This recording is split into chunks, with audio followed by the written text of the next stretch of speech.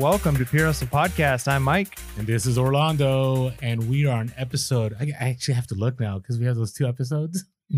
We're at episode 58. Yeah, 58. And this is our themed episode. That's right. It's our themed episode. And it's kind of the new version of the themed episode, which includes the hustle of the week, right? Hustle of the week. Yeah. So, and we have some good hustle. I got to tell you. So I want to let you guys know, keep using the hashtag hustle of the week. Now we're getting a ton of entries, but this is something I thought about. You know, hustle of the week is like another bolo. Yeah, I mean, in a lot of ways it is for sure.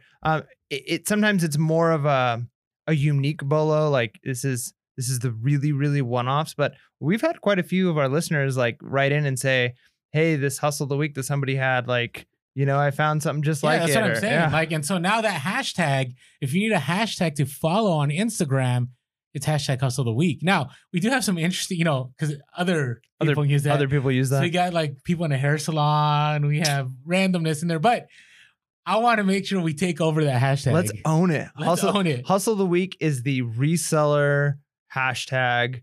You know, if you're using that, like, let's make sure that nobody else can use hustle of the week without seeing, you know, just resellers going crazy, and they're gonna and be then like, they'll start reselling. Yeah, they're gonna be like, man, these guys are making tons of money. What, this person bought this is for real 5, hustle, right? And flipped it for whatever amount. That's real hustle right there. We have some good ones in here too. So, all right, this is gonna be an interesting episode. Are you saying like most of our episodes aren't interesting? Oh, no. They're good. Hey, and even our level up review, thank you guys. Like, that's the one we were kind of like, yeah, you know, we'll see how this goes, and got some very positive feedback. So appreciate that. Yeah, it's good. I think, and it's one of those things too that, you know, not everything's for everyone, you know, but the idea is for us to reach as many people as possible. And as long as we're putting out more content and not less, you've got more to choose from. So there you go. And should we mention what's coming up? What's coming up? We got something super big coming up. We got a couple of big things coming up. I know, but okay. Pre-eBay Open, huge. Okay. Yeah, this is really big. Can we talk about it? I say we talk about it. Okay. So we're changing things up even more on the podcast. And maybe you've seen this if you follow this person on YouTube. We are bringing interviews to our podcast. Yeah. And who are we starting with, Mike? This is just, it blows my mind. So we're doing interviews, which, you know, there's a ton of amazing people out there. So many people. That's the hard thing, is like, where do you start? Yeah. But I don't know. I don't even know how it happened, but we were blessed enough to be able to connect with Craigslist Hunter. Pete over at Craigslist Hunter is an amazing reseller. He's got an awesome YouTube channel. I would probably say majority of our listeners are already subscribed or know who Pete from Craigslist Hunter is. A lot of them came over because when he gave us a shout out, I think it was back in August or something of last year. Yeah, remember? Like, out of nowhere, I'm watching Pete and he starts talking about the podcast. I'm like, what? Yeah, no, that was super cool. So if you aren't already a follower of Pete at Craigslist Hunter, go check him out. Follow him on Instagram. Follow his YouTube. Subscribe to his YouTube. He's doing like daily videos lately. It's amazing. So let him know that we sent you. Right? If you're already a Craigslist Hunter, you know, subscriber, you know what we're talking about. But if not, go over there. Let him know that we sent you over there, so he can see, you know, that you know how much we appreciate him coming on the show. We're planning on doing an interview with him, and that should be coming up on Sunday. So our plan is to do every other Sunday. So one Sunday will be the Level Up review. Then the following Sunday will be an interview with some amazing reseller or hustler of some kind, right? Like, we're hoping to bring in all kinds of different hustler of some kind. Well, you never know, right? Like, we might be able to get some real estate moguls in here. Okay, all right.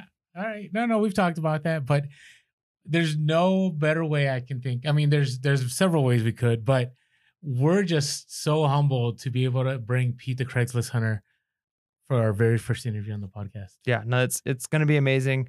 We're really setting the bar high there, you know. Well, no, we are. And here's the thing. He's directly affected our own businesses and how we do things. And one of the most gracious guys that I haven't met him one-on-one, but we've had conversations leading up to the podcast, and we'll share more about that when we finally drop the interview. But just a really all-around great guy and a legit reseller. So looking forward to that, to Sunday. Yeah.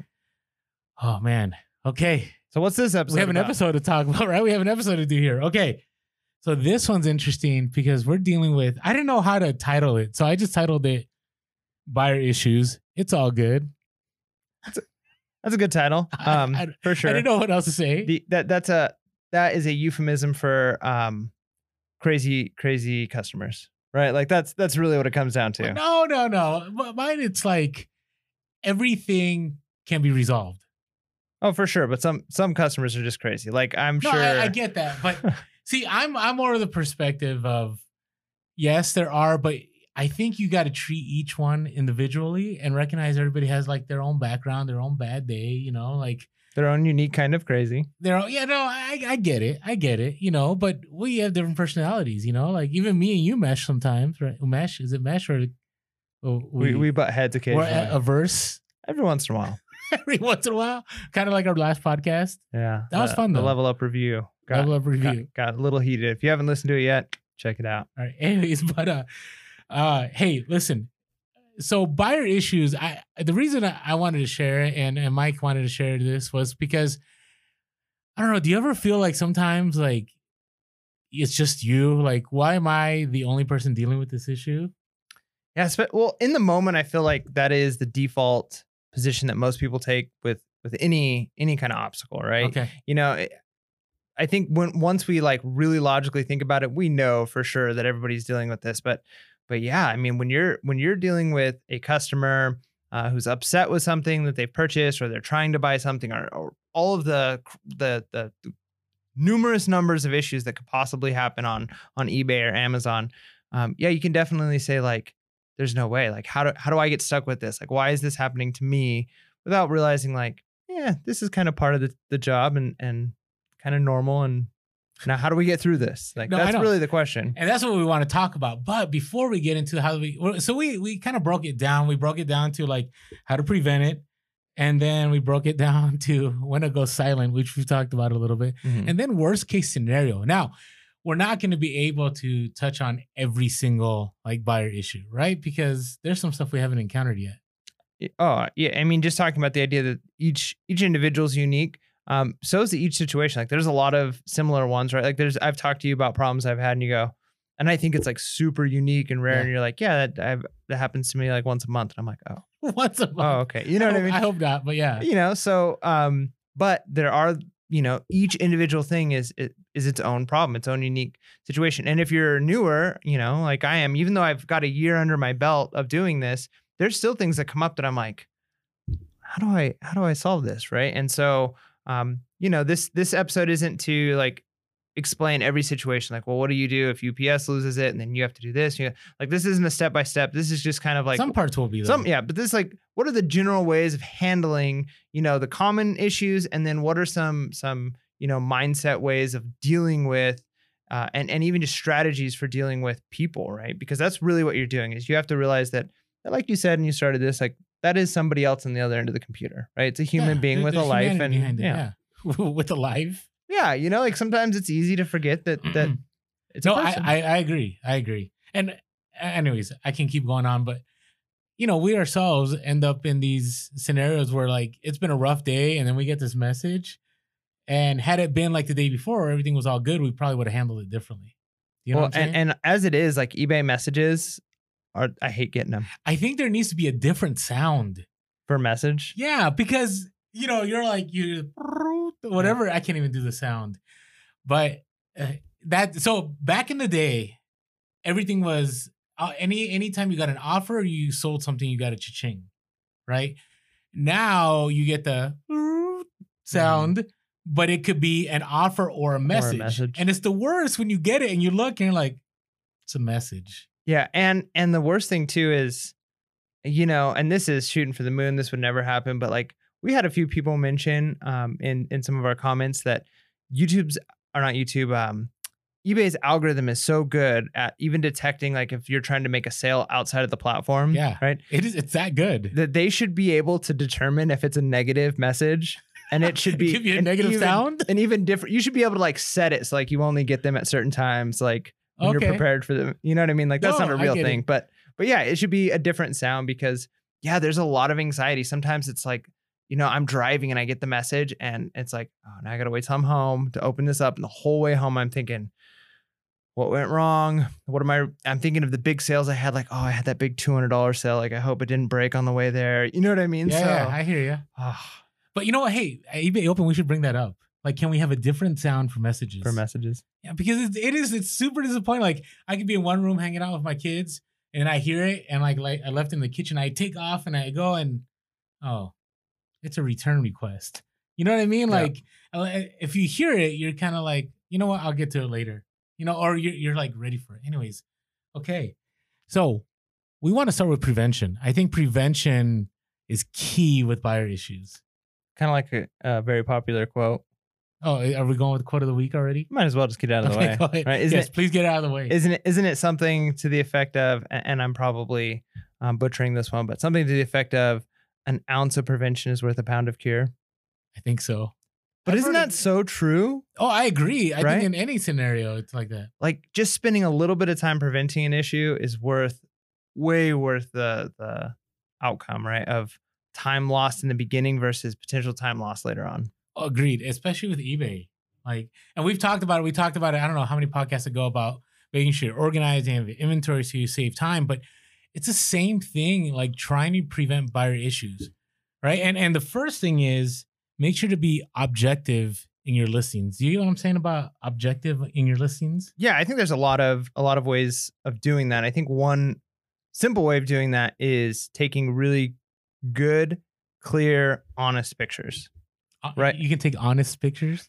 Absolutely, because I feel like you can take deceptive pictures, right? Oh, okay. You can make the lighting a little bit, right? You can make sure that the angle is that angle where the scratch doesn't really show up, you know? So I think just being very clear with your pictures is one simple way.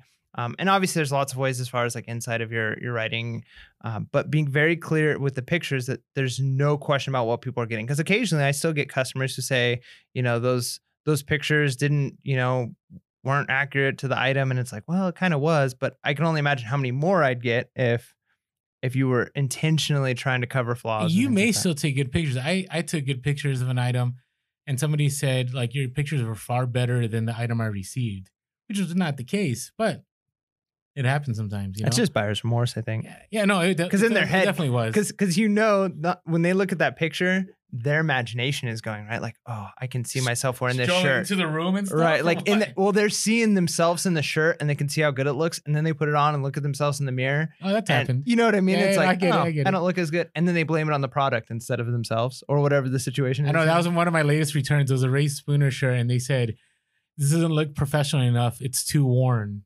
And I'm like, well, okay, the pictures are pretty clear. Maybe you didn't shave that day. I don't know. Okay, but here, okay. I also wanted to address the use of language. Okay, first of all, yeah, pictures, you're right. Like, pictures are huge. And, you know, if it's too much, like, let's say you have like 20 flaws, sometimes it's best just to take a few of them and then just say, hey, this has cosmetic wear throughout, right? See pics, blah, blah, blah, blah, blah, and maybe in other areas, right? But, and I've addressed this on Instagram before, but, you know, do you use words like excellent, or do you use words like great or perfect or anything like that? Yeah, I think, I don't know if it's always the best. I try to be clear with my language, but sometimes I know that those are the hook words, right, to pull people in, and probably not always maybe the best, but I think there is something to be said if something is used, but it is pristine, right? Like, this is like, you can tell this thing is in perfect condition. Maybe it's used like one time somebody looked at it, right? You know, so I think you want to convey that, like, hey, I can't mark it as new because I'm going to be honest, but this is as new as you can get without it being like sealed in the package. And so I do think there's a place, but are you saying that maybe you shouldn't use those words? I don't think you should. I don't think you should use the words. And this is my perspective. Again, if you have a different perspective, let us know below. But my belief is, you know, is it under promise and over deliver? Is that how it goes? They got that wrong. No, that's a thing. Right? It's a thing. And for me, it's like, when you use words like excellent, like, that's pretty subjective. Right? Excellent to one person may be different than to another person, right? Worn, right? Worn's a pretty good, you know, word. Like, worn is worn, right? But but so you're not trying to make it look better than it is. You're just saying this is where it's at, and then the person can make that judgment. But when we say excellent, like or when you use words like mint, like it better be mint. Yeah, I Do you can get see what I'm that. saying? Like Well, that's- especially because some of those words carry, I don't. Legal isn't the right phrase there, but they carry like very specific connotations to them, right? Like there were companies that would grade things, and it had to be graded a certain condition to be considered mint, right? So then when you use that term mint, you're basically saying mine meets that standard, and it might not, right? And if it doesn't, that could be an issue. So yeah, I think you got to be careful with that. But I almost is there something to be said for not under promise and over deliver, but promise accurately and deliver accurately? Like if you've got something that's in great condition, is it not worthwhile to? But great condition to who? Like if, for instance, okay, so I'm a pretty low key kind of guy, right? So, and you know, I might have a shirt and might be worn like, let's say on my sleeve, right? And so, you know, to me, it's like that's an excellent use condition. There's a little bit of wear, but somebody who like, you know, remember we had that administrator that always dressed to the nines, like was clean cut and everything. Like to him, like that's terrible, right? So excellent use condition to him means different than what it means to me. Yeah, well, and I think part of the problem with that is not having very like objective standards of like what meets what. But I do think, yeah, if you use the term excellent, you should be saying that's equating it to like new. That's how I would in my mind. I'd be upset if I got something that said excellent condition and it came in like what you'd consider like something that's been used. Like one nice thing with Amazon, right? Like when I buy books, they have, and I know people set their own like things, but there are very clear like new, good, very good. And then like you can click on what very good means to them and it'll tell you like some dog ears on pages. Maybe. So if you have descriptors like that in your listings, which would be not advisable because you want to keep your listings short and to the point, that could work. But, and by the way, this is for all platforms. This is whether it's Amazon or Mercari or Posh or eBay, like this apply. I will tell you, I've not had in my, 6 years of really being serious about reselling or 10 years of reselling or whatever it's been, I've never had a condition issue because I've never had anybody say, you said this was excellent and it wasn't, or you said this was great and this isn't great. So I just strongly advise, like, don't be subjective. Like, make sure it's an objective thing. So you could say words like used but not abused, or you could say used, or you could say that stuff's even more subjective. Though. No, but okay. If a shirt is used and not abused, this is a well-loved shirt. Now that is up for interpretation, no, right? That is, but it's a little bit better to me. I think it's a whole lot better than saying excellent or great or, using EUC. Let us, I'm interested in what our listeners think. Yeah. So share in the comments below because I 100% believe like under promise over under promise and over deliver is far better. Number one, it prevents issues, right? Because how many times do you get that awesome feedback like this is far better than even they said or the pictures? Like you'd rather get that review than somebody that goes or gives you a neutral and goes, well, they said it was excellent, but no, it wasn't that great. Let me give you a story that kind of connects to that. So I sold a what do you call them? It's slipping my mind right now. So before DVDs, the big discs, what are they called? Laserdisc? Laserdisc. Okay. Yes. So I bought a Laserdisc player and I plugged it in at the store that I bought it from and it turned on, opened up. I'm like, okay, sweet. Like this thing probably works. Yeah. And even at for parts, it was selling for a decent amount. I get it home. I bought a Laserdisc to test it and I test it and it wouldn't actually play. The disc would spin, but it wouldn't play. So I list it as broken. I explained everything, like turns on, these lights all work, it opens, it closes, but the disc itself doesn't play, like it gets stuck on. So I described everything. So I said, this is for parts or repair only, used, right? And somebody pays for it. They bought it. They didn't even haggle. And the shipping was expensive because this thing was a big thing, right? And so I was just happy to get it out of my house. I packaged it like it was good, right? Like it, I used so much bubble wrap. I think I used like the really thick stuff. I used like 4 sheets of that. Then I used paper, and then I like floated that inside of another box, right? Like this thing was like for a used thing. packing. I was even thinking to myself, like, man, like this is a lot of packing for something that's like for parts, right? But I'm like, I'd rather send it like you this. gotta be careful. Yeah. But then I'm not going to lie, in the back of my mind, I was like, but the nice thing is like, I don't have to worry about this getting to somebody and them saying like, it's broken, doesn't work. Right. Like, cause I'm selling it to them knowing it doesn't work.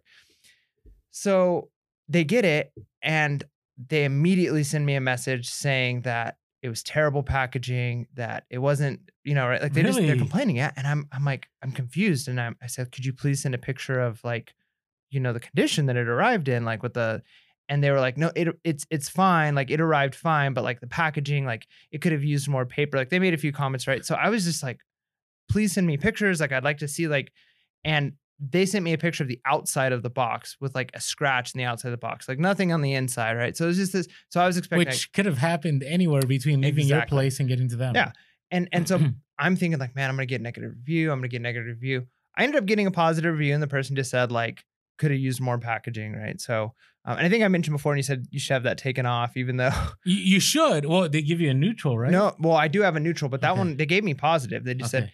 But it was funny because I looked up online. I'm like, can like something for parts and that's broken, like being sold as that way be like, can you get in trouble for it? So I'm trying to look stuff up, and I saw some pretty funny things that people explained what they put when they sell stuff that are for parts only or repair. And I saw one description that was hilarious, and I kind of want to use it from now on. It's like, you are buying a piece of junk.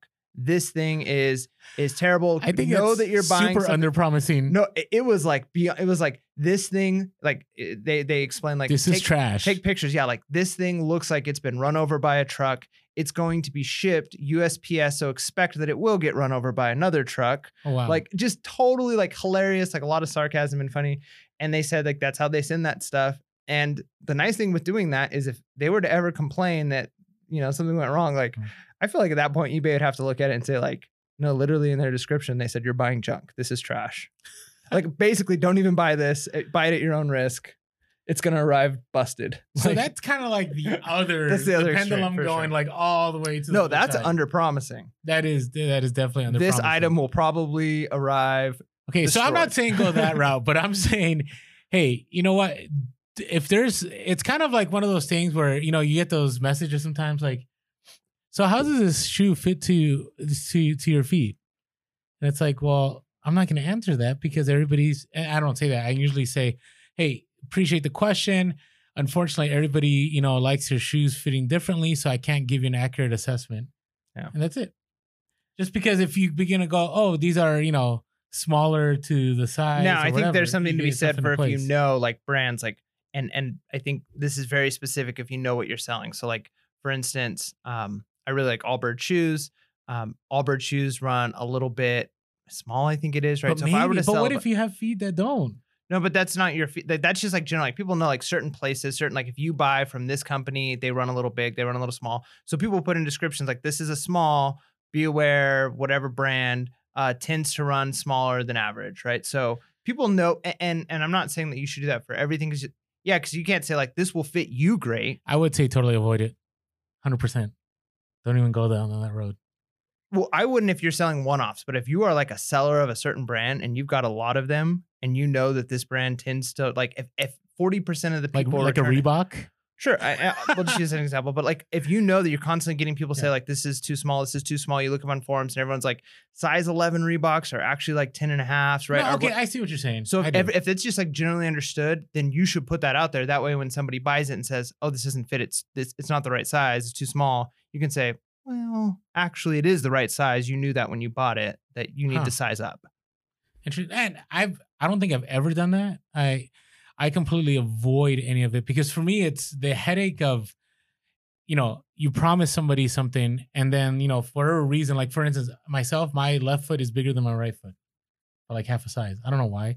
And different Nikes fit differently on my feet. So, you know, some people talk about Nikes fit a certain way, but you know, what if there's another Orlando out there and they ask you that question and then they get it. And then next thing you know, you're dealing with the return, right? Where you're better off not even dealing with it because then you lose that money on the shipping there. And if you have free returns, then you lose the money on the shipping back. Right. So to me, it's, hey, prevent, save yourself that time, save yourself that money because the right buyer will come along that's not going to ask those questions. So I think that kind of just is a general principle. If there's a really needy buyer, is it best just to try not to sell to them? Well, that's our next part. So I will say yes. 100% yes. I can tell you, I cannot. For me, it's kind of like I have a quota. Like if you ask me more than 3 questions, like I'm not gonna. I don't know. I feel bad saying this, but I may respond, but I may say, hey, appreciate your questions. Everything that you need to know is on the description. If you don't feel comfortable, that's okay. Thank you for look forward to your business, and I just leave it at that. Because to me, it's I don't know, and I'm not trying to read into people too much. Those of you who have been selling for a while, you know what I'm talking about. Like it tends to be that if a person asks too many questions, it's going to be an INAD, an item not as described. Yeah. If they're that needy up front. I don't know if needy is the word, like inquisitive. Maybe that's better. But it's funny though, because like before I learned how to block people, I had learned how to block. How many people have you blocked, Mike? Only like 5 or 6 people. But because there are people who are like obsessed with an item, and they're obsessed because you get a message on it like consistently, like this is priced too high. If you lower it, right? Like, and they, like they want this thing, and they act like they don't want it, right? They act like I would, that's too much. I won't pay that much. Like I'll go somewhere else. You're like, okay, good luck. And then like 2 weeks later, they're back trying to get it again. I had somebody like that, but they actually bought the shoes and they loved them. Really? Yeah. I've had a few people who are like that with things, and they almost get to the point where they're like, they insult you with your pricing or with your no. If they insult you, it's over. I'm not even playing. I had one guy who I went back and forth with, and I told this story many podcasts ago, so I'm not going to do the whole thing, but he wanted this sweater, and he would message like every couple weeks, and we'd go back and forth on it. And I'm not going to sell it for that much.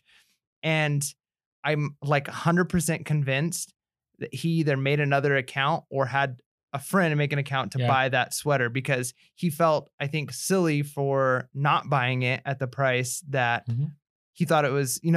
I wouldn't lower my price. He kept saying he could get it cheaper. And I said, well, good. I hope you do. Like, I hope you enjoy the cheaper sweater you get, And he never was, because every few weeks I'd get another message. And then finally, like 10 minutes after one of his messages where I told him no again, and he left off all mad, it sold to somebody with zero purchases, like as absolute zero. So I was like, that was him. He made an account just to buy this, and he had too much pride to buy it on the account. Maybe. Yeah, maybe it's not 100%, but like I really think like his pride, like if he would have bought it at that point after like basically saying like, I will never spend this much, like you're crazy, and then realizing he can't get it anywhere else. Yeah, like that would be a hard buy for him. So well, but that's the thing. It's I was trying to find a message that I got from a buyer earlier, but to me, it's kind of like when we do negotiations. Like one of the worst ways to negotiate with someone is to insult what they're selling, right? So you got to think about it so this works both ways, right? As a seller, if somebody's insulting your items, like you probably don't want to go down that road.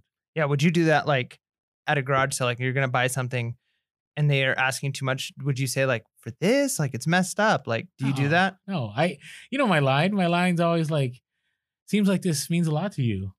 Like you go down that road, and then the person will go, no, it doesn't mean that much. Now, is there a place to say like, because this works too sometimes, is like when somebody gives you a price, you already see a flaw, and right after they give you the price, that's when you like, it's like, for instance, I'll just say the kayak that I bought, right? And that was for me. Is it still good? Oh, it's great. I love it. Okay. So he gave me a price, and it was still a really good price. Like I think his original price was like $95 or $80. Okay. And right after he said it, I grabbed a handle that I saw was already like starting to like dry rotten out. And then as soon as I grabbed it and pulled it, it broke off. And I was like, ooh. Right in front of him? Yeah. Like, cause it was really bad. I was like, and he's like, yeah, I guess it needs new handles.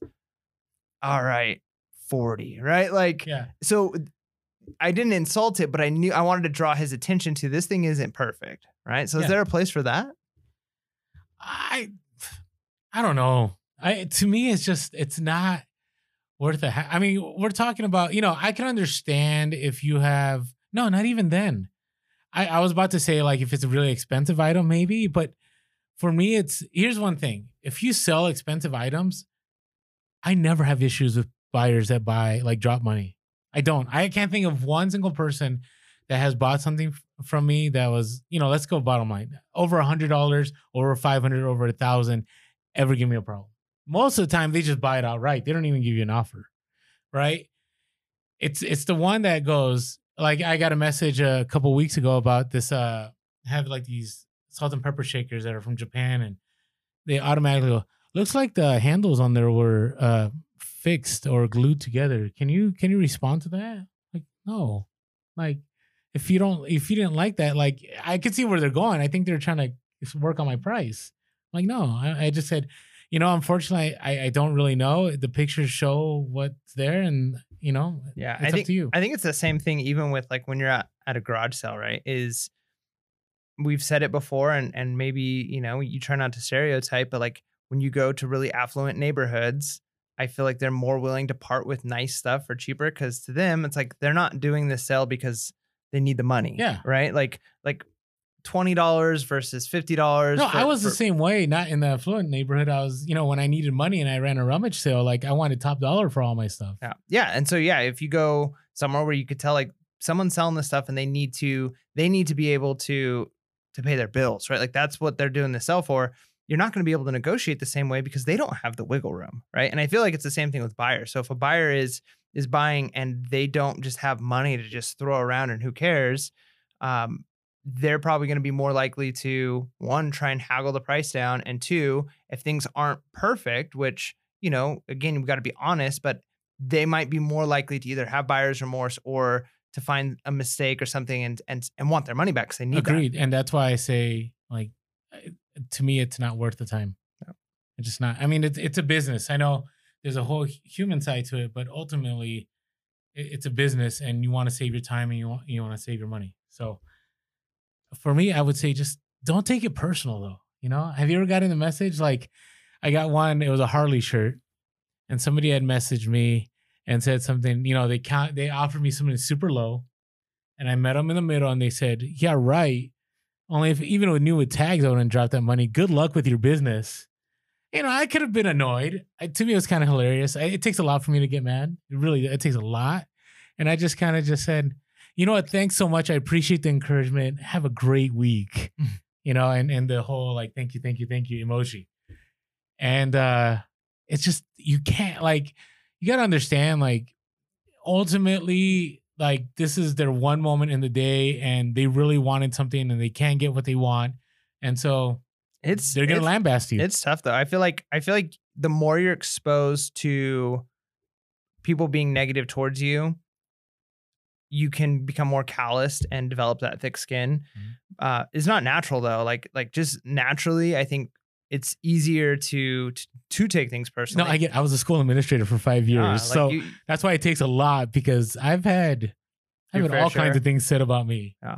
No, I mean, it's true. And like a lot of times it's like a fight or flight response too. Like I was just thinking about this, is a little unrelated, but like even with like driving, like I can't tell you how many times, like I'm a pretty calm person, but when I'm stopped at the stop sign and then I start to go and they totally didn't stop at the stop sign and then they start flipping me off, like I don't know how to react to that. It's like, are you kidding me? Like you're in the wrong. You can't. And the rest of the day, like it's bothering me. And it's like, they were the one that was running the stoplight and they flipped me off. Like and it's hard not to take those things. And then when I rationally think about it, I'm like, why do I care? Like they don't, like they're not, it's not bothering them, but it's so easy to take things personally. And to me, like a lot of times with those types of things, I don't take it personally. What I kind of take personally is I am very willing to work with people. Like when somebody is unhappy with a purchase, this is my business, right? Mm-hmm. I'm never going to intentionally have unhappy customers because you're not going to stay around very long.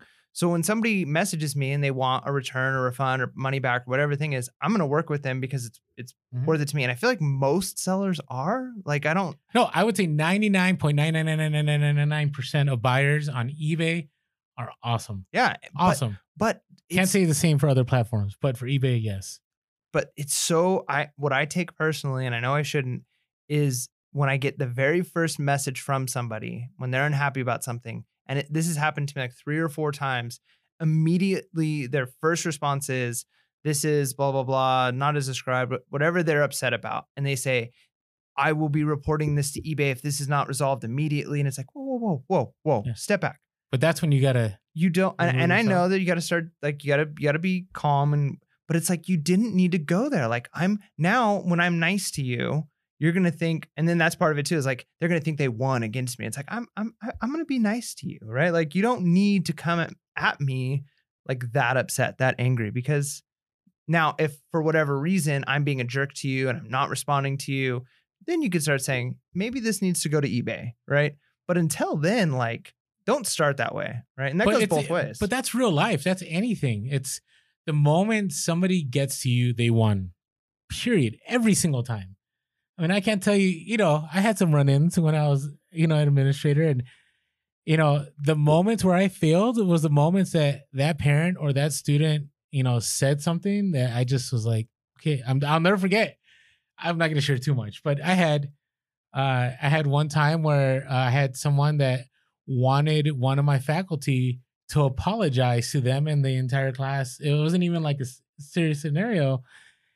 And it really bothered me. I'm like, who are you to come in and talk about one of these professionals that I know personally and has worked here for several years and loves your child and loves everybody else? And I just looked at them and I was thinking this in my head, and I just go, no, this isn't happening. I think we're done. Have a great day. That was a terrible call on my part, right? It got to me. I let them get to me and they won.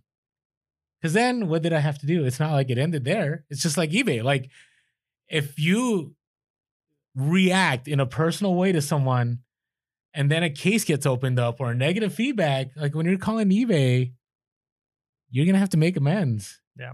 You're going to have to deal with it sooner or later. Might as well deal with it now. And yeah, it's important to try and be calm. And the other thing too is I like what you said with, even you get them when you do the hey, thanks, like, good luck with your business. Well, you know that they're not saying that in a nice way. No, I know. And you say like, thanks, like, I hope my business does good. Thanks for encouraging me, right? So you can say that. And I feel like there's a way of getting them with that. In the same way, like, this is another example. Again, we're talking about less than 1% of buyers, by the way. Yeah. But that 1% it's the squeaky wheel, right? Yeah. It's the one that you think about. But like, going back to that idea of road rage, I've never once flipped somebody off in road rage. It's just, I don't do that kind of stuff. Okay. But when people do to me, it bugs me. And sometimes I get really angry. But when I'm like really want to get at somebody and I'm calm enough, I'll blow a kiss at them. Like, I'll just this podcast just took a different turn. What because in the world is going on here? If you smile and you blow a kiss at them, it infuriates them in a way that you cannot even. And so at that point, I can just smile knowing, oh, I won this one. Okay. Like, they are so mad. I've never heard Mike share that ever. That was brand new. Well, it doesn't happen. You heard it here first. Only when I'm calm podcast. Enough. But yeah, like, and that's kind of what you're doing with some buyers, and not the buyers, right? If it's a buyer, you don't do the kiss emojis. No, yeah, that's a bad idea, right? You need to resolve the issue. But if it's somebody who's a potential buyer and they're being rude to you, don't let them get you. You can go ahead and get them by being nice, right? Like, it really does. Kindness. Even if it's sarcastic kindness. Okay. All right. Let's go to when to go silent, because we just talked about plenty about hopefully this is being helpful so far. Okay. So, number one, I think we already mentioned, like, for me, if it's too many questions or if it seems like people are being derogatory or just, you could always go to eBay on Seller Hub and click on the mark as answered. That's it. Like, you're done. I've never done that. Well, I don't think you have to. I do it why do you think I do it? Well, I mean, it covers your tail, but there's always one reason I do things. Like, this is why I'll do every eBay survey. This is why I'll ship on time. This is why, like, I'll send offers. Algorithm. Okay. I can't say that does anything, but But see, I do mostly on my phone. I'm not even sure if that's an option. Like, a lot of times people message me, and yeah, like, there's times where I go silent and I didn't even really know there was an option to say like answered. You can do it on Seller Hub. You can. Okay. You can't do it on the phone.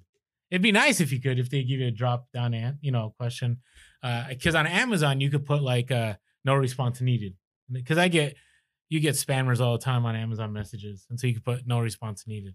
But some sellers have told me, like, they respond to those spam messages on Amazon to trigger the algorithm. So I don't know. It's just interesting. All right. Do it for the algorithm. Do it. Hey, I got an idea. Anyways, okay. You know where I'm going with that one. So we talked about when I go, okay, here's another reason when to be. We already talked about, when it's subjective questions, which Mike and I are 100% agreed upon, but if it's like, hey, how does this fit true to size? Or, does this fit larger than, the measurement says? Or something that, is this actually in excellent condition or is it used? Like those, for me, you go silent. Yeah, and I think there's a time and a place where it can be like, okay, is this true to size? You could say, and I've seen you do this. The measurement armpit to armpit is this. Give them the measurements and let them determine whether or not. Correct. But that's objective. That's why I like. Well, you're giving an objective answer Correct. to a subjective question, right? So that's I think that's a fair thing to do at that point. Yeah. And then the other one was condition question. We already talked about that. And this is the other one we've talked about. So you're saying 100% if they ask condition, like you wouldn't answer? No, because if I already said used but not abused or gently used or, or sometimes when it's something that's like distressed, I'll put distressed. Please look at the pictures. Like, because I had somebody. Okay, maybe I sell a lot of. One. Well, I mean, more than one. I'm just interested in what you think about this. So I've sold a lot of Sperry topsiders, right? Okay. And I had one person message me, and they were polite with their question, and I don't feel like they were trying to be rude, but it was just like, hey, can you said that the condition is good, but can you give me, and they asked for like some specifics about the sole, and they said like these shoes are notorious for the soles breaking down at the certain point, right? And they told me like where to check to see if it's starting to separate, right? So I feel like at that point, like would you go silent on that, or would you? I would. Okay. I just wouldn't touch it because again, it's several things can happen. One, you could check and maybe you're not checking exactly what they told you. Two, when you ship it, something could happen while it's being shipped, right? Three, they're just, I sometimes wonder if people rent your items, like your shoes or your shirt. And so to me, I'd rather have the person that outright buys it and that's it. And if it gets damaged after, then sure, I'll do the return. That's not a problem. But to me, it's just, it's too much. Interesting. Yeah. I think I typically answer those. So I don't know whether or not I'm right or wrong on that. But if I don't know something, I'm very clear with I don't know. Right. Yeah, I think no, honesty is, you get the question like, hey, so where'd you get this? How do you answer that? I had one person ask, is that a $9.99 price mark on the bottom of the shoe? Nice. That you're awesome. selling for $39? And I almost wanted to respond like, yeah, I got to make money too. Right. Like, well, I've done it before. The way I handle it is like, no, I'm the second owner of this item. Right, that's usually how I answer. And then they can decide. I mean, you got to think now in society, like most people know that there are resellers that, not everyone, but most people by now, I think, know that people resell items from thrift stores and garage sales. Do you think though there's a place, and maybe when you're a reseller, you don't want this customer, so it's okay. But I think as a buyer, like I'm thinking specific items like camera equipment. Okay. I would much rather know that I'm purchasing it from a photographer or videographer who's selling their equipment than from a reseller, right? Because then I know that whether or not they're the first, second owner, like they really know the condition of it. Like they can say like, they're not just going to say like some minor cosmetic wear. They're going to say like, the software freezes a little bit at this point. Like they know the item, they've taken care of it. So like, is it bad that a customer wants to know, like, are you the real owner? Or no, I don't think it's bad. I think feedback goes a long way. I know it's hard to keep 100%, but feedback to me, it's important to try to keep it as high as possible because one, it communicates that, this person sells items that are legitimate and quality and so on. And number two, that this seller will resolve because they have to know that sellers, will resolve things, right?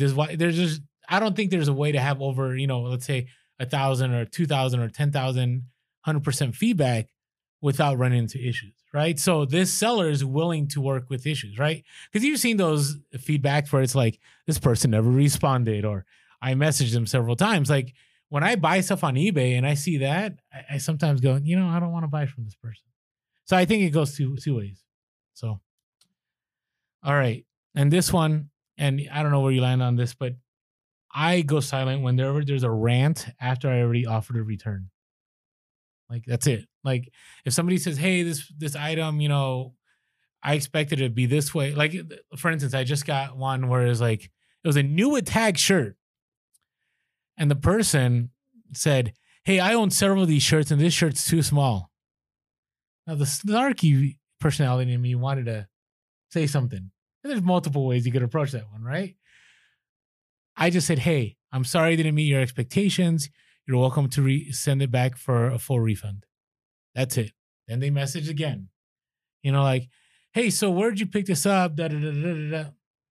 I'm not going to answer that. I already gave you the reply. You can return it. If you don't return it, then no refund. You return it, I'll give you a refund. That's it. And I've never had an issue with eBay. For me, this is why I'm a big proponent of free returns. I know that's controversial, but I do believe in, and I think eBay has actually stated this at times, that offering free 30-day returns ultimately protects you from INAD cases. What are your thoughts on that? I think you're right. All right. Well, that's good to hear. I don't always hear that from Mike, so it's nice when I do. Well, maybe it's because you're so often right that it would just be obnoxious for me to say it every time. That was so kind. That was good. That was really good. You should like this video just because of that comment. All right. Hey, on that note, before we're about to jump into the hustles of the week, but I have one more question for Mike. But before we do that, hey, if you haven't had a chance yet, you're listening to us on the podcast. If you're listening to us on iTunes, if you do us a favor and just, write a review if you get a chance, or just give us, that 5-star rating, that would be awesome. We're trying to build up that review, so we're hiring the search. If you're listening to a podcast and you haven't jumped on to YouTube yet, feel free to subscribe and hit that notification. And we're going to be dropping some videos here in about a month or so. We got to get through eBay Open and everything going on, but some good things are happening. We got the Craigslist Hunter interview too. You want to be notified as soon as that drops. And if you haven't had a chance, we're on Instagram, always dropping knowledge. Sometimes we have giveaways. Pure Hustle Podcast on Instagram, Pure Hustle Podcast on Facebook, Pure Hustle Cast on Twitter. And if you want to give us a call, 619-738-1170. That's 619-738-1170. Or you can shoot us an email at purehustlepodcast@gmail.com. And if you ever want to say thank you in a monetary way, there is a PayPal link below. And thank you again. There's some, it's just so mesmerizing to me. We have some awesome followers that just go, you know what? Pure Hustle Podcast has helped us out. And whenever I make a decent profit, I love giving them a certain cut of it. And I'm like, wow, I'm just blown away by the kindness. So anyways, there's that link below. Thank you all that have continually supported us in a monetary way. Really appreciate it. Yeah, super awesome. Thank you. Are you ready for these? They're not bolos, but they're kind of like bolos. Hustle of the week. Now, before we get to that, okay. At the beginning of the episode, we dropped the big news about the Craigslist Hunter interview coming up and our future proposed interview schedule. We didn't also mention, though, another really big announcement. Do we want to talk about that? Are we? I don't know. There's a few things happening. Are you referring to eBay Open? Uh-huh. Well, we'll be at eBay Open. We will be at eBay Open. Okay. And we've also had the opportunity to have a greater presence at eBay Open, right? So we may be on a couple of seller panels. So if you get a chance and come support some Pure Hustle Podcast, that'd be awesome. Yeah, super awesome. If you're there. I mean, I'm just super humbled. I just, even Mike and I kind of hesitated sharing this because, we've been doing this for a year and we're just like, wow, I don't even know. I have no words for how I feel about, how grateful I am for this opportunity. Yeah, super exciting. So we just wanted to put that out there and again say, how blessed we are for the opportunity and just to encourage you, if you're not going to eBay Open, I think it's sold out, right? It is sold out. So we're going to be providing content the entire time we're there. We're going to be putting out episodes. The plan is to put out an episode every single day while we're there. And on Instagram stories every day. So if you don't follow us on Instagram, make sure to follow us. We're also interviewing a couple people while we're there. Yeah, we're going to be doing some interviews, which is going to be awesome. So if you're not there, you'll feel like you're there. Yeah. Because we're going to be tuning in content. But if you are there, come check us out at the seller panel. It'll be so cool. We'd love to have your support while we're there because it's a little scary, right? I'm telling you, it is. It's a little bit it's scary, and so it'd be nice to have a few people there who are who can validate the fact that maybe. Well, here's the good thing: we're on the panels we're on. There are some incredible sellers that are going to be on the same panel with us. So no matter what, the room's going to be packed. But if you like to come out and just support Pure Hustle Podcast, we're Yeah. good with it. Like you could hold up a little Pure Hustle podcast sign Or or like a something. cutout of Orlando's head, like a giant one. No, that And would you be, could be no, like, we're not going there. Yeah. Okay. That'd be But cool. hey, if you're at eBay Open and you see us, come say hi, come say what's up. Like, there's no better time to socialize and to network. And we'll be at some of the other events. You know, there's that reception on Tuesday night, then there's that thing at the House of Blues on Thursday night, and there's going to be all these other opportunities. And so it's just going to be awesome. And yeah, just come say hi. Let's talk. You know, it's going to be, I'm just so excited. I'm kind of a little timid that we shared that, but hey, it's going to There be it is. good. Yeah. It's out there now. It's out there. Thank you guys for all your support. We would not be where we're at if it was not for all of you out there who consistently listen to the podcast, follow us on social media, watch our YouTube. We're super grateful. All right. Hustle of the week. Okay. So hey, I wanted to just say thank you. We've talked about us enough. No, I'm we can't talking say about thank you them. enough. We'll Incredible. never be able to say thank you. That is true. Okay. Well, you're starting off this hustle of the week. Hustle of the week. We should get, no, we're not going to do soundboard. All right. Okay. I don't know. I might. It'd be kind of cool. Like a little. I just think I'd go crazy with the soundboard. Like I'd be hitting random buttons all the time. It'd be kind of cool. Like cha-ching. I'll hit the and like freak everybody out. Everybody will check As their long as it phone. doesn't get awkward, you know. Anyways, okay. Give us the Like first a hustle of the chicken week. balking like randomly in the background every once in a while. Okay. All right, hustle We're of the moving week. on now. So first one is Lisa at Instagram handle at greenmum4. So this is actually a Mug Life hustle of the week, which Mug is Life? pretty sweet, right? Check out our Mug Life video if you haven't yet. Man, that was fun. It's legit. So found a vintage Ray Dunn at the thrift store on a quick run going home. Picked Repeat it up. that again. A vintage Ray Dunn. Okay. At a thrift store. Is that like a big thing? I don't even know what a Ray Dunn is. So Ray Dunn, to me, when I think Ray Dunn, I think Marshalls, Okay. right? Because it's huge as far as like, you know, new releases come out, Ray Dunn. And there's always these sellers that are like waiting for Marshalls to open their door. And actually, one of my former students got into reselling and she went like Ray Dunn crazy. Sorry if you're listening. I had to share this story. And then she ended up with overstock of Ray Dunn. Oh, that's a bummer. But No. if you hold on to it long enough, it becomes vintage. There you go. But this is unique because this is vintage Ray Dunn. All right, go ahead. Which we determined what is from the 90s or before. Anything that's 20 years old or older is vintage. Nice. That's good. So- All right. So, So vintage. I'm vintage. Yeah, I'm vintage. So picks it up, looks at it, puts it down, and then it's like, you know what? I'm gonna look up comps, which is what I'd have to do. I don't even usually look at mugs, right? At all. Yeah. So I would have never looked at this mug. So looks at the mug, sees the Ray Dunn, sees it's vintage, looks up comps, buys this mug for $1.99. $1.99. You know, I don't think we can buy mugs for $1.99 in San Diego. Sometimes. $4.99. Yeah, Isn't it? that's pretty typical. Okay, go ahead. $4.99. But you never know. Depends on where you're going. Sells it for $300.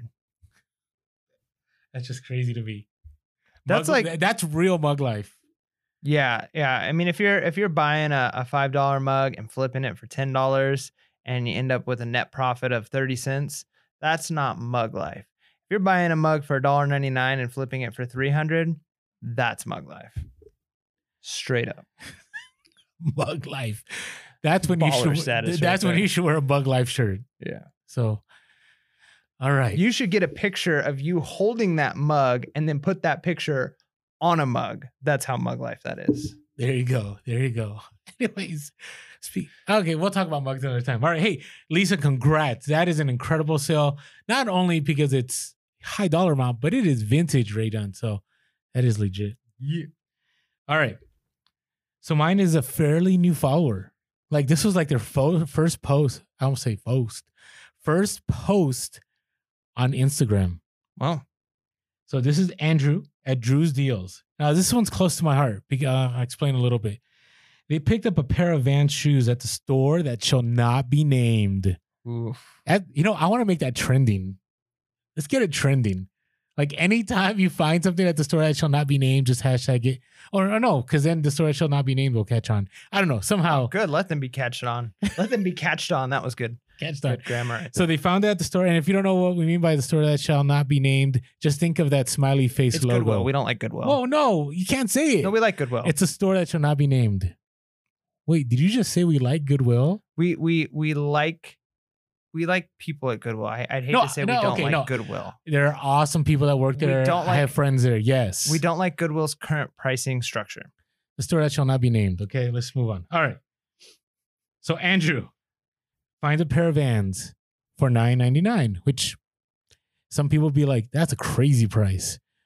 In San Diego, we're like, that's a good price. But then notices that they're made in the USA Vans. You know what that means? I don't, but I'm excited to hear. It means they're vintage. It means they're money. So picks up these made in the USA Vans, lists them, sells them within 2 hours for $250. Made in USA Vans, keep an eye for them. Yeah, that is a bolo. So Made in the USA Vans. I don't know if I shared this in the podcast, but I was at the store that shall not be named like 3 years ago. Did I share this, my van story? I don't know, maybe. So I see these Vans with the box. Okay. 3 pairs of Vans with the box for $12 a piece. They all said made in the USA. One of them had like the neon colors on the box, like it looked from the 80s. So I'm going to kind of make this my hustle of the week along with Andrew's hustle of the week. Oh, we have to have a hustle of the week. Huh? Start thinking, Mike. So this is a hustle of the week from 3 years ago, but I wanted to share this because, so Andrew, awesome. Like seriously, the fact that you picked, because Vans that are vintage, sometimes they're very unassuming. Like you don't like notice that they're like, there's really nothing to show you that they're vintage except for the made in the USA tag that's on there.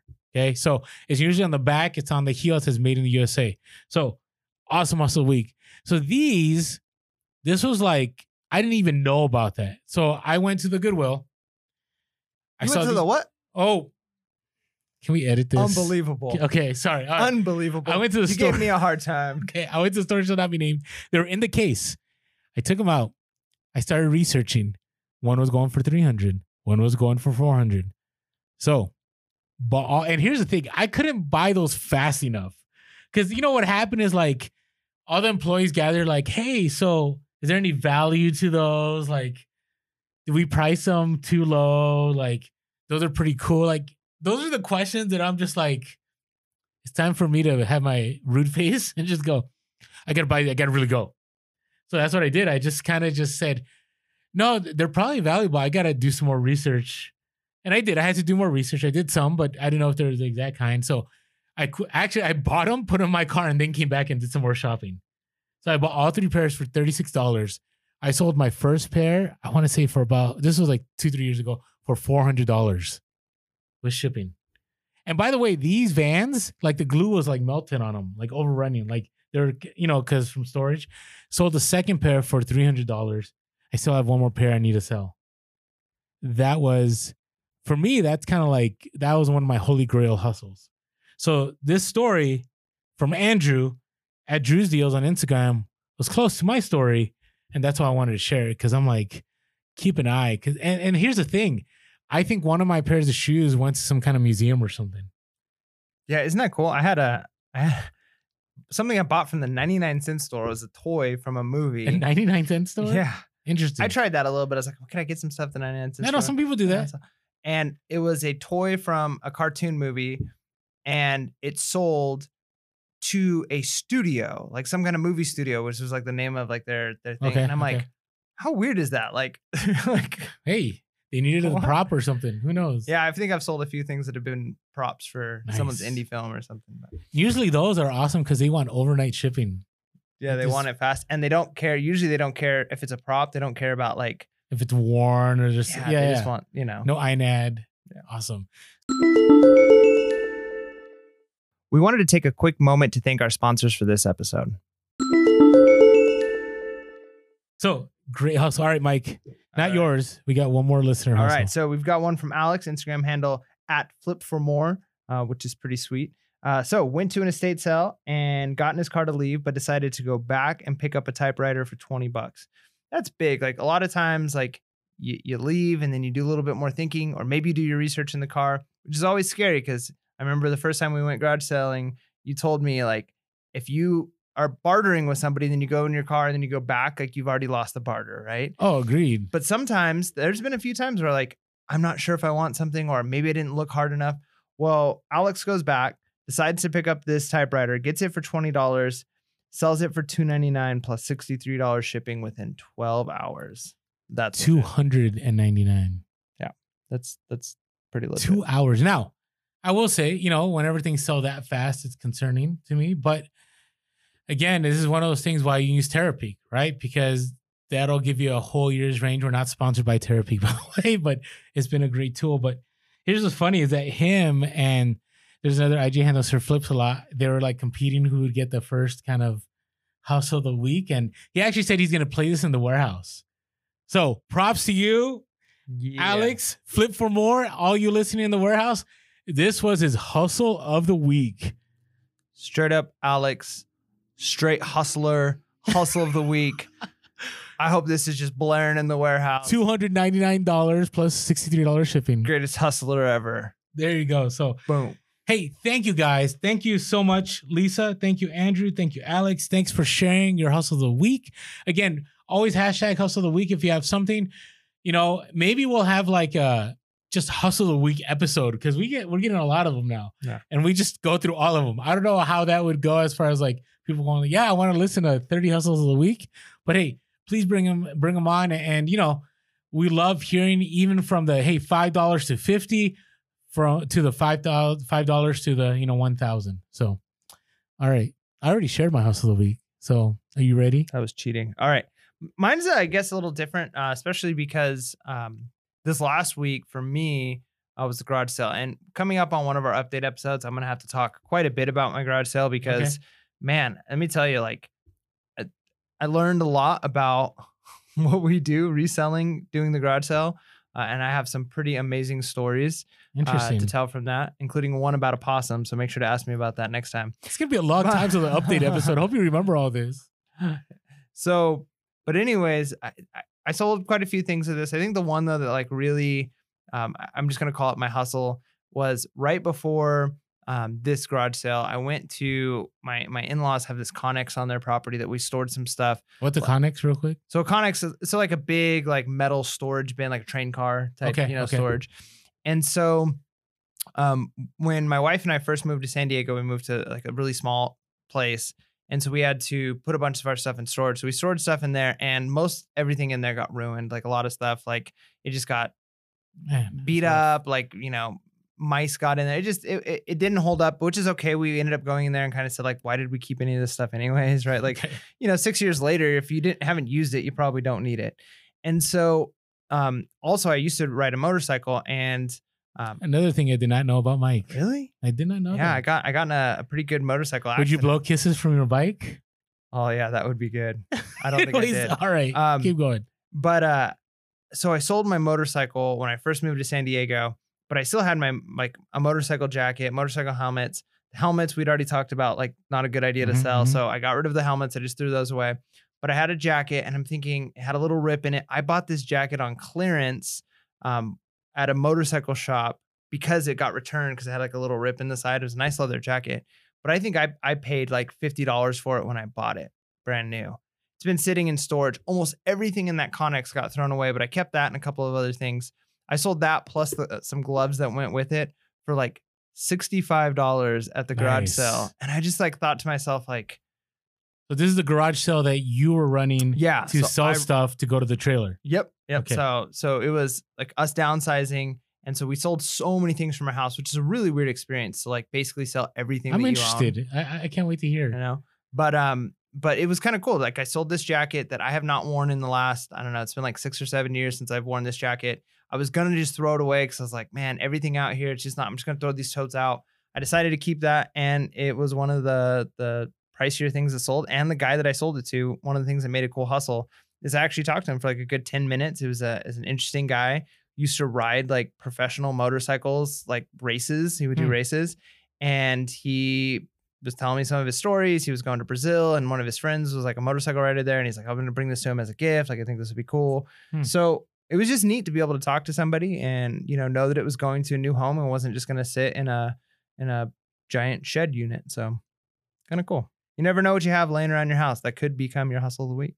Nice. So that is a hustle. I mean, you sold it for more than you paid for it. Yeah. That's awesome. Years later, I will say that's one of the things I do enjoy about doing. Like when I used to do rummage sales, like stuff for my own place. And it was nice to sell stuff for more than you originally got it.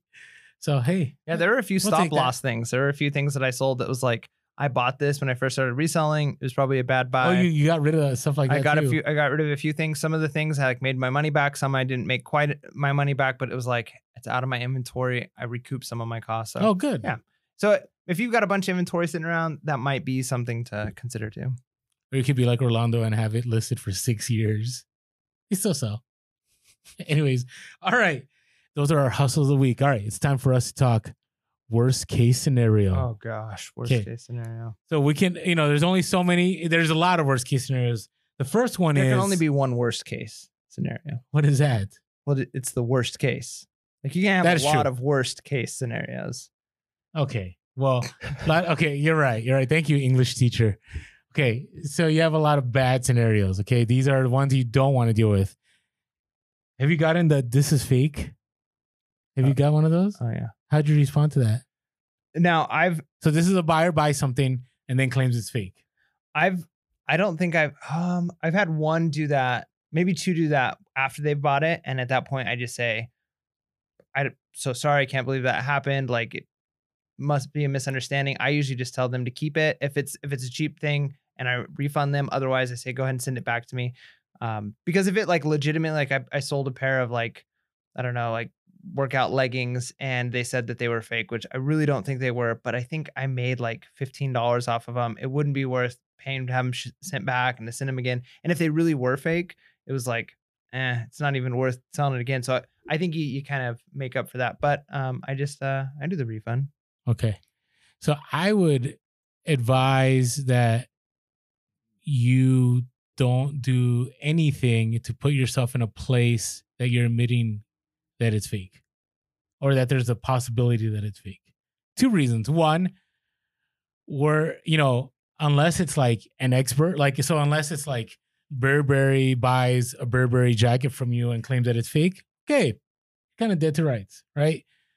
But if it's just a buyer, like, doesn't matter, how much they've bought, like, ultimately, it's your word against their word, right? Now, if you go to an authority, and which, most of these eBay things aren't ever going to go to authority. So my recommendation is same line with anything. Hey, I'm sorry that didn't meet your expectations. You're welcome to return it for a free refund. I mean, for a full refund. And just end it there. And if they go, well, this is fake, go, hey, unfortunately, based on all my research, the item is authentic. I never sell fake stuff, but you're welcome to return it for a full refund. And just end it there. Because think about it, if you're eBay, right? They call eBay, like that person can't automatically say that you're selling fake stuff either. Right? I mean, they don't even have the product in their hands. Now, if you have a consistent thing where you sold you have like 10 sales and people are accusing you of things being fake, then eBay is going to step in. Yeah. But if it's a one-off, that's really hard. Yeah. And I think there's the case to be made that, you don't want to obviously admit guilt if you legitimately don't think it's fake.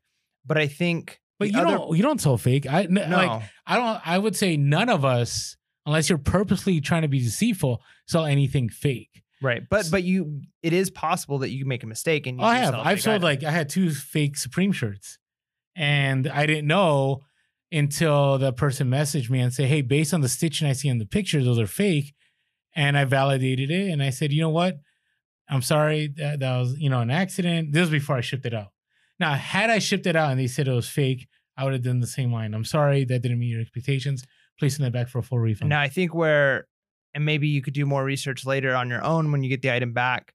I just think it would, if it really is a fake and you're kind of just stuck on the idea of like, I sold this, they're lying, it's not really a fake, so I'm going to get it back and then I'm going to sell it again. And if it really is a fake, I think the second time you sell it, have more likely of really ending up in trouble. If eBay's like, hey, this is the second time this item has been reported fake, like now you look like you're selling fake stuff. I'm not saying sell it again. I would not. But then how do you know? Okay, so let's say I'll give you an example.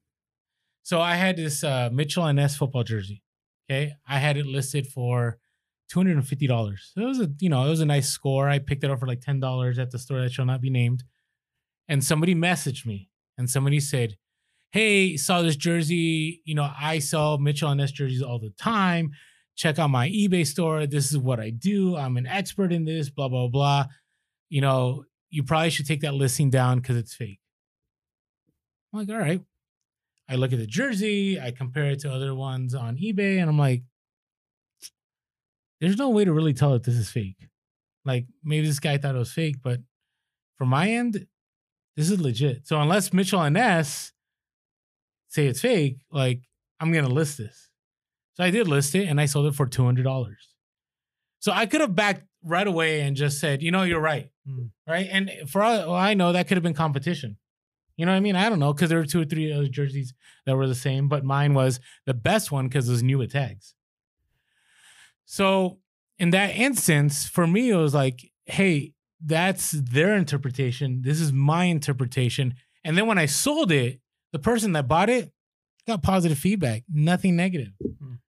Right? So this is why I'm saying, like, in these scenarios, this is a lot of the times, unless it's a real expert, to me, it's you do the refund line, and that's just my suggestion. And again, all these things that we're suggesting, we're not giving you business advice, okay? We're not legally bound by any of this. We're just saying, hey, this is what we've experienced, and this is what we've done. Well, it's good. So I don't know. Yeah, sometimes, like you said, I get occasionally messages ahead of time where the person says, like, this item is fake before they buy it, which sometimes can be really helpful. Sometimes, you know, like you said, it could be competition.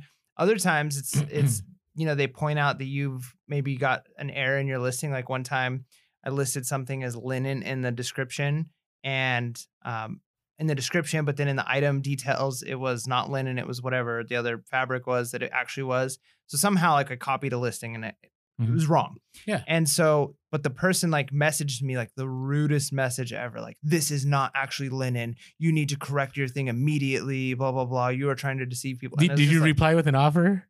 Did you reply with an offer? I'm just joking. And a kissy face. There you go. The emoji. I will think of Mike every time I see that emoji now.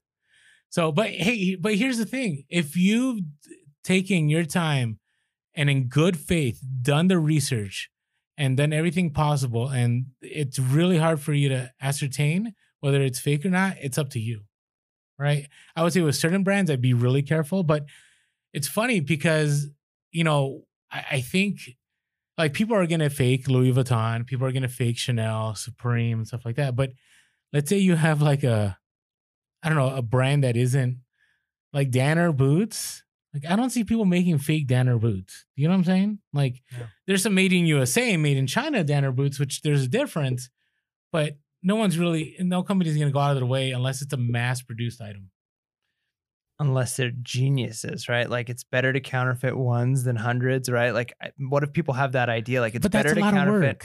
Well, I agree, but, like, it's probably more likely that a deceitful individual could sell and counterfeit lots of middle of the road items as opposed to, like, the high end, like, you know, Louis Vuitton. Like, you're going to have a really hard time doing a fake Louis Vuitton and getting away with it, as opposed to, if it's like a random Macy's brand, you could probably sell lots of them and nobody would ever even think to check. I see what you're saying. So, okay, but we're not giving that kind of, you know, no, I'm not suggestion out there. No. I'm just messing. Yeah, I'm not saying you should do that. I'm just saying, like, there could be a lot in circulation because people who make forgeries, like, you're right. Like, it seems weird. Like, why would somebody make a forgery of something that's, you know, like a middle of the road brand? Like, it's not worth a lot. But like you said, there's sometimes those items where, I don't know, like, is it a wish.com version of it? You know what I mean? Yeah. Like, I always wonder that when I see things, even at the thrift store, I'm like, is this really a real one? No, I get it. But again, then we could have a whole conversation about bootleg. Yeah, that's. I've seen people on IG selling bootleg now on eBay. Do not. I'm 100% saying do not sell bootleg on eBay. Just my thoughts. All right. What about negative feedback? Have you had some negative feedback, and how do you deal with it? I had one, and it kind of comes up with our next topic, so I'll give that specific example. But recently I had what I was certain was going to lead to negative feedback, and it didn't. I don't think it led to positive either. It was just middle of the road. No, I'm not going to tell that story. I'm going to tell about you mentioned my neutral. Yeah. Right. I do have one neutral on my account, and it bugs That would me. bother me. It bothers me. It bugs me a lot. And it's the weirdest thing. Like, I'm glad it didn't turn into negative, but neutral is still annoying. So this person messages me about this radio that I was selling. It was like a portable radio. You pull the little antenna up, and it looked really cool and retro, but it was like a newer one. And the person messaged me, and I should have just gone silent from the beginning, but I'm wanting to make sales, right? I'm a newer reseller. I hear you. And they message me and they say, is the volume scratchy?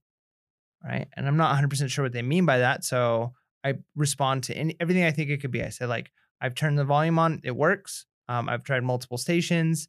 Volume comes in clear. I put the knob, like, turns up and down smoothly. There's no like resistance. Like, it's like the knob doesn't get so anything that could be like volume scratchy. Like, it seems to work just fine for a radio, right? I've tested it. And they say, okay, great. Cause I need one that's not scratchy. My radio is scratchy. And I'm like, all right. Nice. So I sell it to them. Then I get negative feedback. And this went to like a small little town in Alaska, right? It's like middle of nowhere. I get the neutral feedback, and the response was, or their message was, volume is scratchy. And then I finally put 2 and 2 together, and I'm like, you know what I think they're talking about is, you know how you get static on radio stations? Yeah. So unless you're like right in the perfect area of a station and you're tuned in perfectly, like, you get a little bit of static. Like, just think AM, right? You know, if you're out in the woods and you're turning to radio, like, there's always going to be a little bit of static unless you're perfectly in tune to that station and you're close to the signal. Yeah. And so I'm like, oh my goodness, this person gave me a neutral feedback because he's in an area where he does not get good FM radio reception. So terrible. He's got static on his radio, and he blamed the radio for that.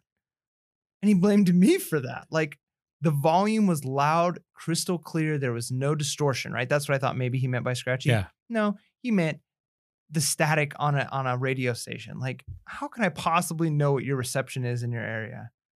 Seriously? At least it wasn't a negative feedback, but You should have neutral sent for that? those emojis. No, I'm. So what happened with that neutral? Were you able to get it removed? Did you? I haven't even tried. I honestly, I didn't think, like, it annoys me, but like, I've never really thought of it as like, is it hurting my metrics? I don't think it is. I don't think it does. And I think neutral. And now I want you to. Can you call? Can you try to get it removed? Just we for can the story. Yeah, so we can update. Should I the record listeners. the story and like, Yeah, we could listen to it? Yeah, on and the make podcast? an IG story. Yeah, or put it on the podcast. Yeah. Like, I want to know, because I was okay. So negative feedback.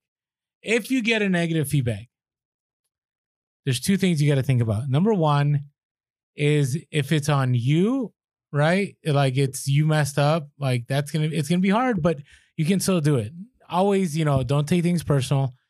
Always be apologetic. Always try to resolve things. I would say, again, prevent before you ever get to the place of negative feedback, right? So if somebody says, hey, so for instance, I've done it where I've sent something out, and then I looked at my listing, and I'm like, oh, wait, I noticed that there was this, there was a hole here, and I didn't put that on my listing. And so right away, I'm already contacting that person, right? And so you want to do everything to stop it up front, right? But the second thing is, if you get that negative feedback, right, always try to resolve everything with the buyer, right? Especially if it's not your fault, still try to resolve it, because eBay, and this may be changing, but my experience with eBay with negative feedback has been, if you've done everything right, they'll remove it. If you've done everything right, but maybe there's just, it's a difference of opinion. So you said the shirt was green, but the buyer says, no, this is actually teal or something. Then it's like eBay wants to see you did everything to make it right. Did you offer them a refund? Were you apologetic? Did you offer customer service? And the first person that picks up that phone may not remove it. It may take the second or the third. I've had it by the 5th time that they finally removed it. So just think about that with negative. Whoa, Orlando had negative feedback? I've had multiple negative feedback. I don't have any right now, but I've had a few. And most of the time, the best case scenario for you to get negative feedback is when you get one and they never communicated with you. Like, you just out of the blue get one. Those are the best ones, because you can put your best foot forward and initiate that conversation, right? And then what happens if they don't respond? You can call eBay and go, listen, I'm not sure why they left that, whatever it was. this is the scenario. This is how I shipped it. This is not true. Whatever it is, and go say, hey, I reached out to the buyer. I wanted him to make things right. If you do returns, I offered them a full refund, but they never got back to me, and I wanted to make this right. And I'm really asking, this affects my business. Can we work to get that negative feedback removed? Right. And I always word things like, can we work to make this right? Instead of just saying, please remove that negative feedback, I go, hey, can we work at removing that feedback? Because then, kind of opens that conversation up. Instead of them just saying, no, sorry. You know what I'm saying? So that's the negative feedback. But again, I would say the best advice to not get negative feedback is to do all the preventative stuff first. All right. What about, do you want to do loss or damage in shipping? Is that what you wanted to share real quick? We've talked about that a lot. Yeah, we've talked about that quite a bit. I had that one story I told where I did get a negative feedback and that got removed. No problem. Worked through UPS to get that taken care of. I had one weird one with UPS recently where they said that it was delivered. The customer said they never got it. So we opened up the case with UPS. And UPS originally said, no, we have sufficient evidence that it was delivered. So we sent that to eBay and case got closed. In your favor? Yeah. And then because you had tracking. Yep. Tracking is all good. Okay. And then a couple of days later, UPS reopens up their end of the case and they say, actually, we don't have sufficient evidence. We are going to refund you for this item. Right. And refund who? Well, that was the whole thing. It's I don't even remember exactly how it played out. But they gave us the value of the item back, what it was worth, what it sold for. We showed them the eBay stuff. And then we just refunded the customer because they said they never got it. And we felt bad for them because we basically were well, sorry, UPS said you did. And then UPS later came back and said, actually, we don't think we did. We lost it. So it was a weird thing. See, in that scenario, the way I handle it is whenever, if it shows tracking, it's out of my hands. Yeah. Yeah. You've mentioned that. And I think that's true. I think that's good. But what would you do in that if it's sorry, UPS said it was delivered. And then UPS then later says, or USPS or whoever says, actually, even though it showed delivered, we don't think it was. That's between UPS and the buyer. I think step out of that. I think you're completely out of that. Once it shows tracking, your responsibility is done. You shipped the item, you sent it back. Now, if the person lies and says, hey, I never I opened the box, there was no item there, that's when you need to step in, right? Because then you got to open a case. If this was the post office, you have to get fraud inspectors involved and get pictures of the packaging and all that.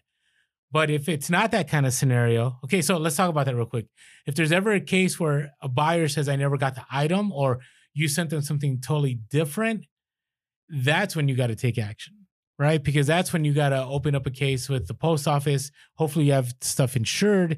Most of the time, if things are more than $50, I always ship priority. Always, because you have that $100 through eBay of insurance, and then I use ship cover for anything extra. But if it's a scenario where it arrived and you shipped it and the person's claiming you never got it, that's not on you. That's on them. Because I've had so many times, let's say people are staying at a hotel or apartment building and they have the concierge up front that takes packages. Sometimes things have been stolen. Sometimes the concierge has misplaced it. But you can't do anything about it. So why put all that extra effort when the buyer is the only one that can resolve that issue? But I agree to an extent. I just wonder if they always are able to, because I've had at least twice now where we've told the buyer, here's the tracking information, contact UPS or contact USPS. And they respond back and say, we called them and they told us that you have to do it on your end. So I don't know if that's just them being lazy or is it because we were the one that paid for the shipping, technically bought the shipping, right? So the way customer for the post office or UPS, not the receiver of the item. I get it. I've had that before. I usually answer hey, that's interesting that they replied to you that way. I've been selling on eBay for years. I've had this scenario happen multiple times. I'll give them a call. So I do give the person the benefit of the doubt. I'll give them a call, but most of the time it ends up being that I can't really do anything on my end because the problem's over where you're located. So I call them, and then if the post office wants me to do something, I'll do it. But every time I've done that, the post office is have them contact their local branch, or UPS says, hey, help them go, make them go to the local store, whatever it is. So just something to think about. Good. Okay. All right. Lost inventory. I've had more than I care to admit about these. Yeah, that takes a little bit of humility. I'm proud of you for your humility. I had 3, and I talked about this 2 podcasts ago, so I don't want to go too much into it. Have you had lost inventory yet? Nope. Not once? Nope. Okay. So I think there's 3 ways to handle it. One is, remember we talked about this last time, like it's better for your metrics to take a ding on late shipment than a defect for not having the item. So you try to contact the person and resolve it, even if it cuts into your late shipment, because once it cancels, that's going to cancel out. The other one is, and this is not binding advice, but I know other resellers that do this. So I sold an item. It was very similar to another item. I shipped out. No, I didn't ship out. I was out of inventory on the one they bought, and I was in it. I had inventory of the one I thought they bought. You get what I'm saying? Mm-hmm. So like one was green and gray, and the other one was black and gray. They bought the green and gray. I thought I had a whole bunch of inventory of those, and I actually had the black and gray item. Maybe I'm out of place for asking this, but like, how does that happen? Poor organization. I'm just gonna throw it out there. So like you bought like 6 of them. I kept a number in my head and I put it in storage, and I went back and I'm like, oh, I'll put this, in the eBay listing later on today. And I can see how that could happen. I just didn't. That's a lesson learned, right? Oh, definitely. Trust me, I learned. So I messaged this person. Hey, I'm so sorry. This happened. Da da da da. Please let me know. They never got back to me. So then I'm kind of in a quandary, right? Because one is I can send it and I get a negative feedback, or I do the cancellation, which gives me a defect. Mm. So what I did is I still sent the other item and I refunded them. So I sent them a free item, and I said, I'm so sorry. This item is very close to what you ordered. My apologies for this. Please take this as a gift, as, not atonement, but as a, just trying to make things right. Please don't give me negative feedback is basically what you're doing. Well, yeah, but you can't say that. Do you get what I'm saying? Yeah. And the person never heard back. Yeah. That reminds me of like the little cards that occasionally come in like your Amazon boxes of, when you buy something from a third party seller, and it's like, if you're not happy with this, please email blah, blah, blah before contacting. But that's one way to prevent. Some people do that. I was going to say, like, does that work? Like, if people who do that on eBay, like, have you noticed that you've gotten contacts based off of those types of inserts or cards that have prevented negative feedback, or at least that you let us know in the comments. Think, I've never done it, but I think that's, I'm not a big fan of spending money on thank you cards, but that's definitely, I think, worth the money if you're going to do it. Yeah. All right. The other way, this is going to get, I don't know if I want to say this. It's a little sketch. Oof, don't do it then. But it's the Reebok method. Just ghost them? No. What did Reebok do? So they just refund you without saying anything. But they marked that shipped. Did they mark as shipped? Yes. I got a thing that said my item was going to arrive June 24th or something, whatever. Oh, I never got that. So this is what I canceled for me. Let me look. Anyways, okay, I'll share with you what I did. And again, this is worst case scenario. What I did is I had an item. I was out of stock. But, oh no, I wasn't. Sorry. Let me correct it. No, I did not do this with an out of stock item. I did this with an item that I incorrectly labeled. So I labeled the item XL on my top of the listing, but in the description it was a large, right? So I'm like, oh no, I have to cancel this, but I can't cancel, and the buyer wasn't getting back to me. So again, don't do this if it's out of stock. This is only if like you made an error. Okay, let me correct that. Maybe we should edit this. I think people got it though. Okay. So I contacted, they never got back to me. So what I did is I planned on shipping the item still. So I shipped it still, first class mail. And then what I did is if they didn't get back to me, I was going to refund them through PayPal. Right. So my metrics are still good. I still shipped the item. there was an error. I apologize on my refund. Sorry, blah, blah, blah. Now, if they said, hey, please ship the item, I still would have shipped it to them. You know what I'm saying? Mm-hmm. Now, a lot of you will say, hey, Orlando, you're throwing away money, right? You're giving up items for free. For me, it's a long-term game. I'd rather lose, if it's like $1,000 item, that's one thing. But if I'm going to lose 20, 30, maybe even 40, maybe even $50, and it's going to prevent me from losing top-rated seller, which if you have a lot of sales, that 10% savings and that savings in shipping adds up, it's worth losing that money. Would you agree with that? Oh yeah, there's been quite a few items where it's like just keep the item or give a refund when I don't necessarily think it's valid, but it's like, you know what, I'm not like there's at least one board game that I sold that I knew was complete, and then they got it and then they said this isn't complete, it's missing, and they listed like 12 things that it was missing, and I'm like pretty sure that they just took those pieces that they were missing out of their board, right, and then claimed, or they swapped, because people do that kind of stuff too, and I'm not saying that that's all there's scammers on eBay. Is that what you're saying? But to me, it was like, okay, like I'm going to lose out on this. Like I'm just going to lose out. And I don't want an incomplete board game sent back to me because I'm not going to sell that. Right. So it's just like, do the thing of like, I can't believe that happened. I'm sorry. Like whatever. I'm going to refund you. Go ahead and keep it because I'm not going to be selling an incomplete item, or I'm not going to sell something that's damaged or broken. And then you just wish them luck. And then, it prevents the negative feedback. And then, like you said, if you were to get negative feedback, you can show eBay, like, look, I crossed every T that I could, right? Not only did I refund them, but I'm not even trying to resell this item because I'm not trying to, it shows you don't have malicious intent, right? Mm-hmm. So it's worth it to lose that $25 or $30 and say like, this is going to keep my reputation. And it's the long game you're playing. Sure. And so overall, right, when we talk about all these issues, number one is, you can't take it personal. It's business. Number two, you got to think long term, right? What is going to be the best solution to allow me to maintain my business, to keep that top rated seller status, to keep the metrics strong? Like that has to be your end game, right? So if you have to lose, small battles to win the bigger war, then which it's not a war, it's a business. It's definitely worth it to you. Hey, business is war sometimes, man. I guess so. But hey, so I hope all these things that we shared with you today were helpful. I know some of them were kind of right? But always be within eBay guidelines, Amazon guidelines, Posh, Mercari.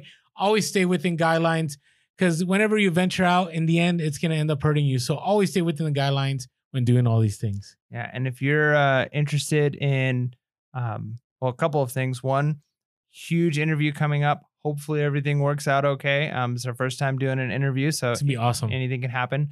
But hopefully interview works out great. So check us out next Sunday for that. And Level Up Review Part 2 for Richest Man in Babylon is coming out the following Sunday after that. So if you haven't listened to the first one, check that out. Check out the second one if you're interested in learning several things, including what role does luck play in all of this, and how can you make sure to increase that. Yep, and stay tuned for our eBay Open episodes. Yeah. They'll be dropping, and if you're there, come say hi. Let's network, let's talk, and it's gonna be awesome. Yeah. So with that being said, make sure to be real, be relevant, and be reselling. Peace.